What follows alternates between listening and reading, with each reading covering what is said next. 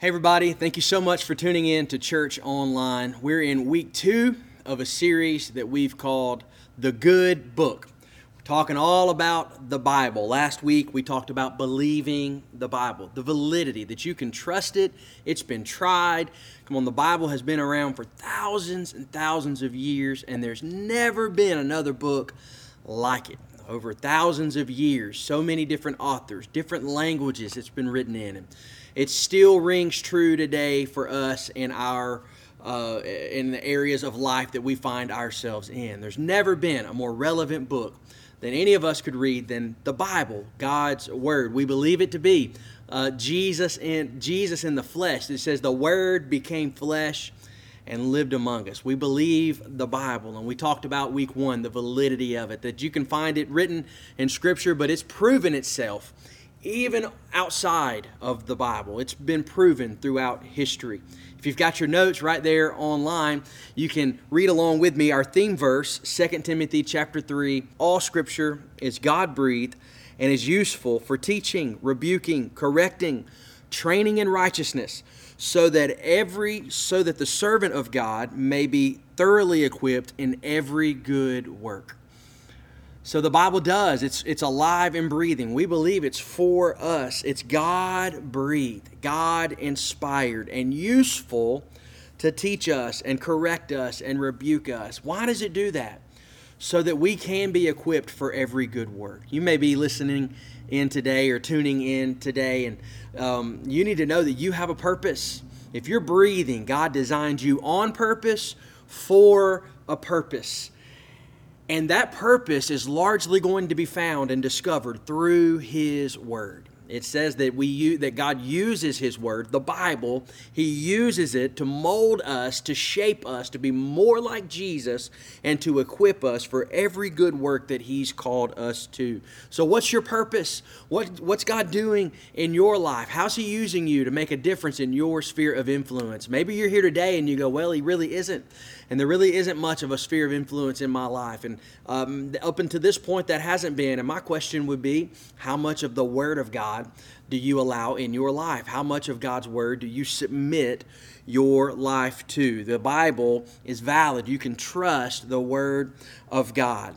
And today, week 2, we're actually going to be talking a little bit about how to study the Bible. If it's God's Word and it's for us to correct us and teach us and mold us and shape us, well then how should we read it? The Bible really isn't just one book. It's made up of 66 different books. And there's all kinds of genres. There's poetry and there's history. There's epistles, which are letters. There's doctrinal letters. There are historical letters. There are, there are prophecy books. So there's all different kinds of literature wrapped in the Bible, and you need to know that we don't just read it all the same way. You wouldn't take a history book and develop our doctrine from it. A history book is simply telling us what did happen. And so there's all kinds of different ideas and ways to read Scripture, and if we're going to best hear from God, how do we begin to lay that out? So we're going to talk a little bit about that this morning. The Bible, it's the most important text ever written, and a lot of people go, well, why do we even call it that? We know the Bible simply means book. That's all it means. It just simply means book. It comes from the Greek word that we read called biblion or biblios, and it's the only thing that sets the Bible apart from any other book is the word holy. Maybe you've heard it at somewhere in your life, or maybe it's on your Bible. It's stamped, Holy Bible. Literally, it means holy book. We titled our series, The Good Book.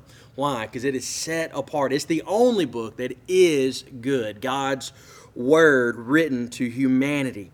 So we would call it the Holy Book. It's what it means. It's set apart. We got the word Bible from the Hebrew city called Gabal. But in the Greek, it's actually called Byblos. This was this huge city, and it was the largest importer of in the world of papyrus, which was really the original paper.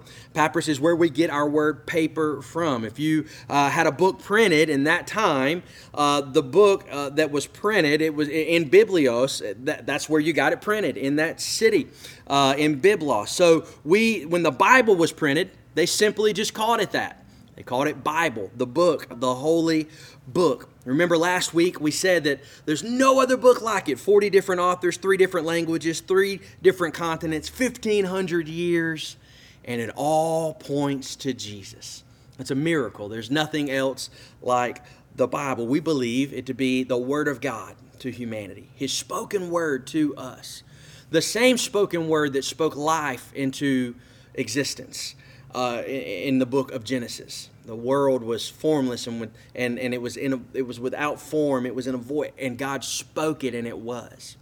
That's the Word of God, and it has that same supernatural power for your life and for my life. So why should we give our lives to it? To understanding it, to studying the Bible above all else. I'm going to pray, and then we're going to dive in. I'm going to share with you some reasons, some whys behind it, and then we're going to dive into some hows, because I believe if we can develop ourselves with a love for the Word of God, it's the Word of God that can change our lives supernaturally through the power of the Holy Spirit. So let's pray together. Father, we love you. I'm thankful for every person tuning in on the other side of this camera today. God, I thank you that your grace is real for them and for me right where we are. Lord, you meet us right where you are. Your word is for us. So I pray today that something happens supernaturally through your word that sparks a supernatural love for you and your word in our lives. That it begins to guide and direct and point the way for how we live our lives. And God, we begin to live in the favor of God in our lives and in our families. That you would get all of the honor and all of the glory out of it. In Jesus' name, amen. All right, number 1, if you're taking notes, why study the Bible? Well, because the Bible, 1, you need to know it's fun. The Bible is fun. I don't know if you're like me, but growing up, I never really dreamed that the Bible was fun. I never even thought it was fun. As a matter of fact, I thought it was the opposite of fun. There was nothing in the Bible growing up that I read or saw that seemed fun to me. And much of it was because of how it was presented or how it was communicated. I didn't really understand a lot that I was reading. But there's lots of fun things in the Bible. Check this out in Numbers chapter 12, verse 3 in your notes. It says, "Now Moses was very humble, more humble than any other person on earth." And I know you read that and you go, well, what's so funny about that? But for me, I read it, I know that Moses wrote the book of Numbers. He said it about himself. He was the most humble person on earth. Nobody was as humble as him. And it took a pretty prideful person to write that down, knowing that you wrote the book. He wrote it. Come on, that's funny. And no matter who you are, that's funny in the Bible. The Bible talks about it. Check this out in Proverbs 27 and 14. I think about a funny story every time I read this passage of Scripture. It says, "A loud, cheerful greeting early in the morning will be taken as a curse." Now, you read that and you're like, probably some of you are like, absolutely, I don't want to talk to anybody until I've had like 4 cups of coffee in the morning. I think of a story in my own life, in Pastor Brandon Matthews' life. Every time I read this passage of Scripture, every year we do the 1-year Bible, I get to this and I'm just reminded of this story. Years ago, we were supposed to go fishing on a day, and I get to his house at a specific time, I'm knocking on his door, he doesn't answer, and I call him on his phone, he doesn't answer. I'm like, he's asleep, and he slept through the time. We're going to have to figure out a way to get him up. So I decide that I'm going to break into his house.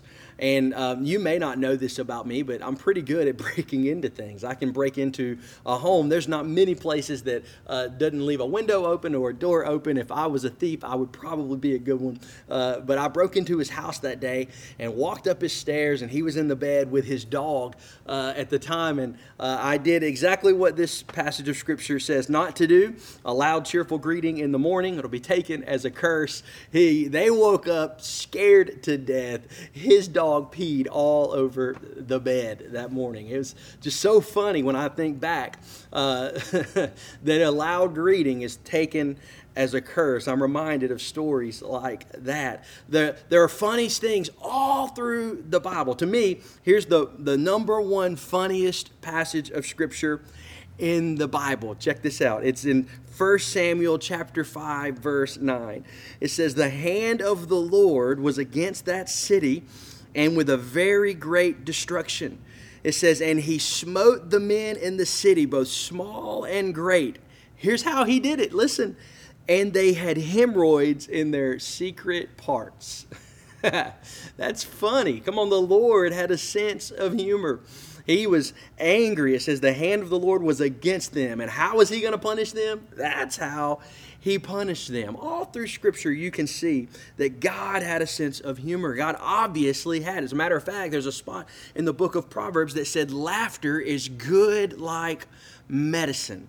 If you will allow it, the power of God will bring joy through the Word of God into your life. I read a story about a nervous bride planning her wedding. This past week, she was increasingly terrified about her wedding and nervous, and to calm her nerves, she decided to have a specific Bible verse put on her wedding cake. It was 1 John chapter 4, verse 18. It says, "There's no fear in love, for perfect love casts out all fear." So she had that engraved on her wedding cake. She had planned that. She had called the caterers and told them about it, and they had set it up and scheduled it for her wedding day. And about a week out, they called her just to confirm that she wanted that passage of Scripture, 1 John 4:18, on her cake. She said, "Yes, that's exactly what I want. That's the one I want." So they confirmed it. She moved on, and everything was great until the day of her wedding. Somebody messed up in the catering company. They thought 1 John was the first one that you come to, and there's actually a bunch of Johns in the Bible. There's the Gospel of John, and then there's 1st, 2nd, and 3rd John. They thought it was just the first one that you come to, and they actually engraved John chapter 4, verse 18. And it says, "For you've had 5 husbands, and the one you're with now is not your husband." On her wedding day.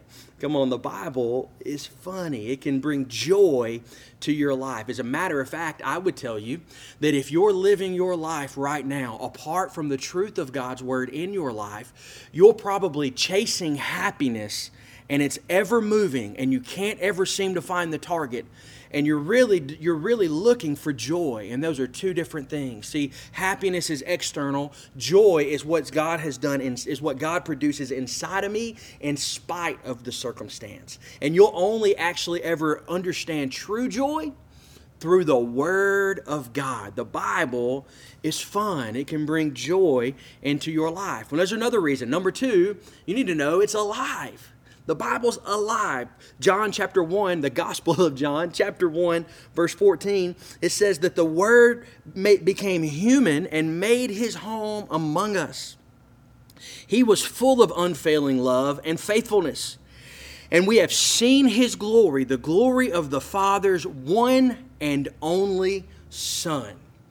You need to know this, that the Bible, it was with the voice of God, the Word of God, that everything happened and is, and we find our being, everything about us is through the Word of God. It is Jesus Himself. The Word became flesh and lived among us. The Word became human and made His home among us. That's Jesus. The Word is alive. It's Jesus Himself. You know, the greatest thing I know about the Bible is that it is always relevant. It's always relevant. How can a book written thousands of years ago be this relevant to our lives? Well, it's because through the power of the Holy Spirit, it's alive. It speaks into every circumstance in our lives. I would submit that you'll never walk through something in your life that the Word of God could not speak to. And if you make it a regular part of study, a regular part of reading the Word of God, you'll recognize that often the Lord speaks to you right where you are in your life through His Word. It's alive. Nothing like the Bible can speak to your life right where you are at any given moment. So you have to learn to look at the Bible spiritually. It's not just a physical book of paper and pen like every other book on the earth. It's a spiritually written, inspired book to speak to your life where you are. I've said it a few times. I read the 1-year Bible every year. And it's a consistent habit that I've developed over the years in my faith journey. I've been reading that. I've been reading the one-year Bible consistently well over 13 years now. I've been following Jesus for 20, and for 13 straight years I've read the Bible all the way through with the one-year Bible plan, and it's changed my life, and it's grown me as a follower of Jesus more than it ever could have before, because I've made it a regular habit in my life, because I've begun to realize that it is alive. It speaks to my circumstances. There aren't many days that I read a scripture, that I read the Bible, that somehow what I've read that day doesn't speak to my life or a circumstance that I've walked through that day or some point in that week. Or maybe even there's someone that I know or a friend that I'm in relationship with that's going through something, and I'm reminded of a scripture. I'm reminded of something in the Word of God that I read that week or earlier that day that makes a difference in that moment. The Word of God is alive. And then number 3, you need to know another why. This is huge, is we know that the Bible is the final authority. The final authority. Here's what 2 John chapter 1 verse 9 says. Anyone who wanders away from this teaching has no relationship with God. But anyone who remains in the teaching of Christ has a relationship with both the Father and the Son. So what is that telling us? It's the Bible is the final authority. Anyone who wanders away from the truth of God's Word has no relationship with God. Now listen, I know we live in a culture that it is so easy to say, and this is what has been believed. We've been conditioned to believe that you have your truth and I have my truth. We're all God's children and everything's fine and God loves everybody and we're all good the way we are, and I'll believe what I believe and you believe what you believe. The problem with that is it's just not the truth of Scripture. Jesus said, we read it last week in last week's message, that you're my disciples, you're my friends if you do what I say. 1 John, the disciple, wrote this. He said, anyone who wanders away from this teaching has no relationship with God. You see, you need to know, if you claim to be a follower of Jesus, the Bible is the final authority. It's literally the one thing that that every decision in our lives should be decided around. Should I make that decision? What does God's Word say about it? Should I date that person? What does God's Word say about it? Should I live that lifestyle? Well, what does God's Word say about it? It's not about how I feel. It's about what He says. And why should I study the Word? How could I know the decisions that are correct to make in my life, knowing that how do I know if I'm wandering away from the truth or if I'm in line with the truth of God's Word if I don't study God's Word, if I don't make it a practice to read and study and digest God's Word in my life? You see, I believe that far too many believers in America, cultural Christianity, people who claim salvation in Jesus, I think there's far too many of us who do not know the truth of God's Word for our life. And far too many of us are living our lives according to our emotions, hoping things wash out in the end. And the reality is there is a truth in God's Word that guides us and directs us. It's not as confusing as one would like to think. God has not placed us out in the universe so that we can hopefully figure it out on our own. No, He has given us direction. He has given us a love letter. He has provided a way back to Him through Jesus. And He has given us understanding through His Word on how to do all of it. We don't have to figure it out on our own. God's Word, as a follower of Jesus, is my final authority. So here's what I would ask you to do. Here's what I would ask you to do right now in this moment, is ask yourself this question. Is God's Word the final authority in my life? Look at your relationships right now. Look at how you handle your money right now. Look at how you parent your children right now. What about your integrity and your character? What does that look like? Does that line up with the truth of Scripture? If not, if you've wandered away from the teachings of God through His Word, come on, John says that you're pulling away from relationship with God. But anyone who remains in the teachings of Christ has a relationship with both the Father and the Son. It's a simple evaluation. Come on, is my life in line with God's Word? If not, I need to make some changes. I need to make some changes. What do I do? How do I begin to study? How do I begin to follow the path of God's Word in my life? Well, number one, you need to write this down. How do I study the Bible? Well, number one, you have to accept the Word. You have to accept it for what it is. You see, I know many theologians and many people who have studied Scripture and many people who claim Scripture. It's really easy to accept some things, but not other things. There are very smart people, and I would say even way smarter than I am, who claim to be theologians, but do not claim to actually believe and accept the Word at face value for what it is. Well, I would say if you're a follower of Jesus, we believe that the Word of God, this is what we believe at Cultivate Church, the Word of God is undeniable. It is infallible. God does not make mistakes, and we have to accept it for what it is. So what does that mean? It means as I read the Word of God, if I come across anything in God's Word, as I'm studying it out, as I'm reading God's Word, I'm saying, God, speak to me, share your Word with me so that I can live a life that honors you. If what God's Word says is different than how I feel, then I lay my emotions down and I pick up the truth of God's Word. I can tell you that as a follower of Jesus, a little over 20 years, there's been many times in my personal walk with Jesus that I've had to submit to the truth of God's Word. I've had to. Listen to this in John chapter 6. At this point, many of his disciples turned away and deserted him. Then Jesus turned to the 12 and asked, "Are you also going to leave?" Simon Peter replied, listen, he said, "Lord, to whom would we go? You have the words that give eternal life."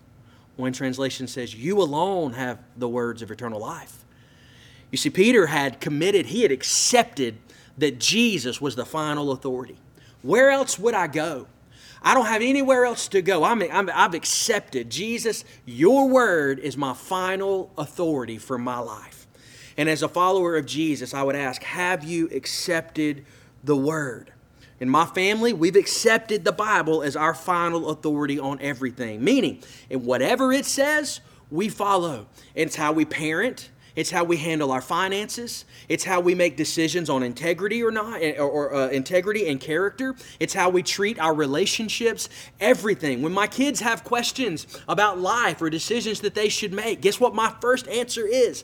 It's, well, I don't know. Let's see what the Bible says about it. If the Bible has anything to say about it, we follow the Bible. We've accepted the Word. Number two, how do I study it? You need to learn it. You need to learn it. David said it this way in Psalm 119 and 11. He says that I have hidden your word, O God, in my heart. Why? That I might not sin against you. Why have I hidden your word? Why have I learned it? Why have I digested it? So that I wouldn't sin against you. So that in every circumstance that I come up against in my life, there would be a portion of your word that could speak to those circumstances. And I wouldn't have to always go looking for it or digging for it. But because I have learned it, because I have committed to habits of reading your word, it is in my heart. It is in my spirit. And I can relate to the power of the Holy Spirit through your word so that I might not sin against you. Why study the Bible? So that we can honor God and not sin against Him. So here's just a quick way that you can begin to learn the Bible. Super easy. I call it SOAP, S-O-A-P. And it's an acronym, and you want to write this down. It's not in your notes. It's extra. One is, the S stands for Scripture. Every day I commit to read Scripture. Now, you don't have to read the whole Bible through in a year. I would say that it would be great to get to that point in your life, but I would say just pick a book. The book of Proverbs is a great book to start. If you're new to reading the Bible, that's a great way to start. There's one proverb for just about every month of the year. There's a proverb a day. And so you can just commit to read through the book of Proverbs every month. and you're reading one chapter. It's short, it's short and sweet, it's easy to get to. And so you would just commit to read that one chapter, that one, or maybe that one verse a day. And you would just meditate on that one particular scripture. And then O stands for observation. And so as you read that particular passage of Scripture, you simply write down any observations that you might notice. Now, a good practice of hermeneutics simply means the study of God's Word. A good practice is to answer these questions: who, what, where, when, and why. So as you read that passage of Scripture, you simply ask those questions. Who? Okay, well, who wrote this Scripture?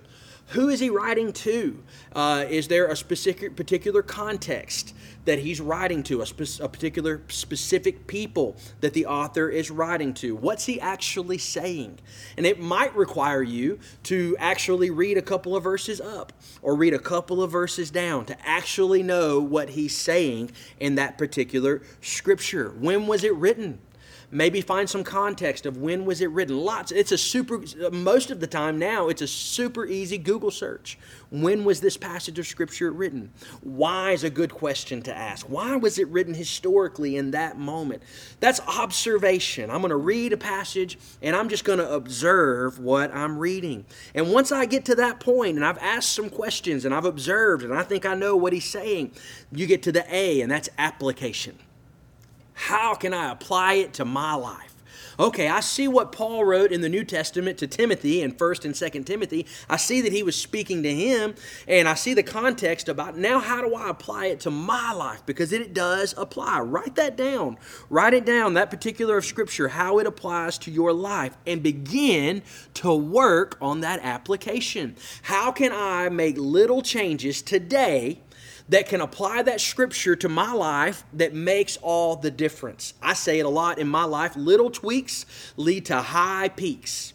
So how can I make a little tweak based on the application of that passage of Scripture that's going to lead to a high peak in my life? And then the final one is prayer. P stands for prayer. Spend time in prayer over that particular Scripture, that the Holy Spirit would guide you, that the Lord would give you grace to walk it out in your life. Come on, you need to take time to study, memorize, commit Scripture to your heart. Learn the Word of God because it matters. It's God speaking to us. And then the last thing I'll share with you today, number 3, on the back of your notes, is you need to do the Word. It's one thing to learn it. It's one thing to study it. It's a whole other thing. We talked about that application to walk it out, to do it. The book of James, I love the book of James. James was very straightforward in his faith, and he said it this way in chapter 1, verse 22 through 24. But don't just listen to God's Word. You must do what it says. If you could underline that or write it down or highlight it somehow, you would need to do that. That's a very important part of this verse. Don't just listen to it. Don't just read it. Don't just study it, but do what it says. Otherwise, you're only fooling yourselves. For if you listen to the Word and don't obey, it's like glancing at your face in a mirror. You see yourself, walk away, and you forget what you look like. He's saying it does you no good to simply just learn it and don't do what it says. One of the biggest problems I've discovered with American Christianity over the years is that people know the Word to some degree. They've studied it, they've read it, they've been to Bible school or VBS or Sunday school to some form or degree. Maybe that's you. You know the Word, but they don't actually live it out. There's no action to your knowledge. And I would say the most important thing about studying God's Word is putting feet to the knowledge, actually becoming a doer of God's Word. Gandhi is a famous quote, Mahatma Gandhi, back in the day. He said, I love your Christ, but I don't love your Christians, because your Christians are unlike your Christ. Come on, what a sobering thought. What does culture look at Christianity and see? It doesn't take much to look at culture, to look at what culture thinks about many Christians in America. Because if you just look politically speaking and you just look at what most people outside of the local church looking in the local church, their opinion of the local church is much like the opinion of Gandhi's. Because there's so many cultural Christians who may have a knowledge of God's Word. They may claim Jesus as their Savior, but there's no action. And Jesus said it, and it's true today. You'll know a tree by its fruit. A good tree can't bear bad fruit, and a bad tree can't bear good fruit. So today, I'm asking you to find a love for the Word of God. It will transform your life from the inside out. Why do I need to study it? Because it matters. It's God giving us direction, molding us to be more like Jesus. It's super easy. Come on, I'm going to read it today. I'm going to observe it today. I'm going to apply it to my life, and I'm going to pray and do what God has called me to do. It can make all the difference right where you are. Maybe you're here, you're tuning in, and you would say, I don't really have a relationship with Jesus, and I really don't know which way to go or what to do. I don't have a love for His Word. And maybe you don't have a love for His Word because the Holy Spirit of God has not yet actually transformed your life. And you would say today the first step of finding a love for God's Word is finding a love for God's Son. And you need to know that there's a God in heaven that loves you more than you could ever dream or imagine. And if you would commit your life to Him today, the Bible says that He would settle your eternity and He would change your life past, present, and future. The Bible says He takes our sin and throws it far as the east is from the west, never to bring it up again. So right where you are, you would simply say these words, Father, forgive me of my sin. I confess that I've lived my life my own way. I've followed my own direction. I've made my own decisions. I haven't followed the truth of your word. But for beginning from this point forward, I'm going to follow the truth of your word. I commit my life to you, Jesus. And I accept you as my Savior. And from this day forward, I'm going to follow you as my Lord. I'm going to commit to studying your word. I'm going to commit to living my life based on the principles of the truth of the Bible. And I'm going to see God transform my life like I've never seen before. Father, thank you for saving me. Thank you for giving me direction. In Jesus' name, amen.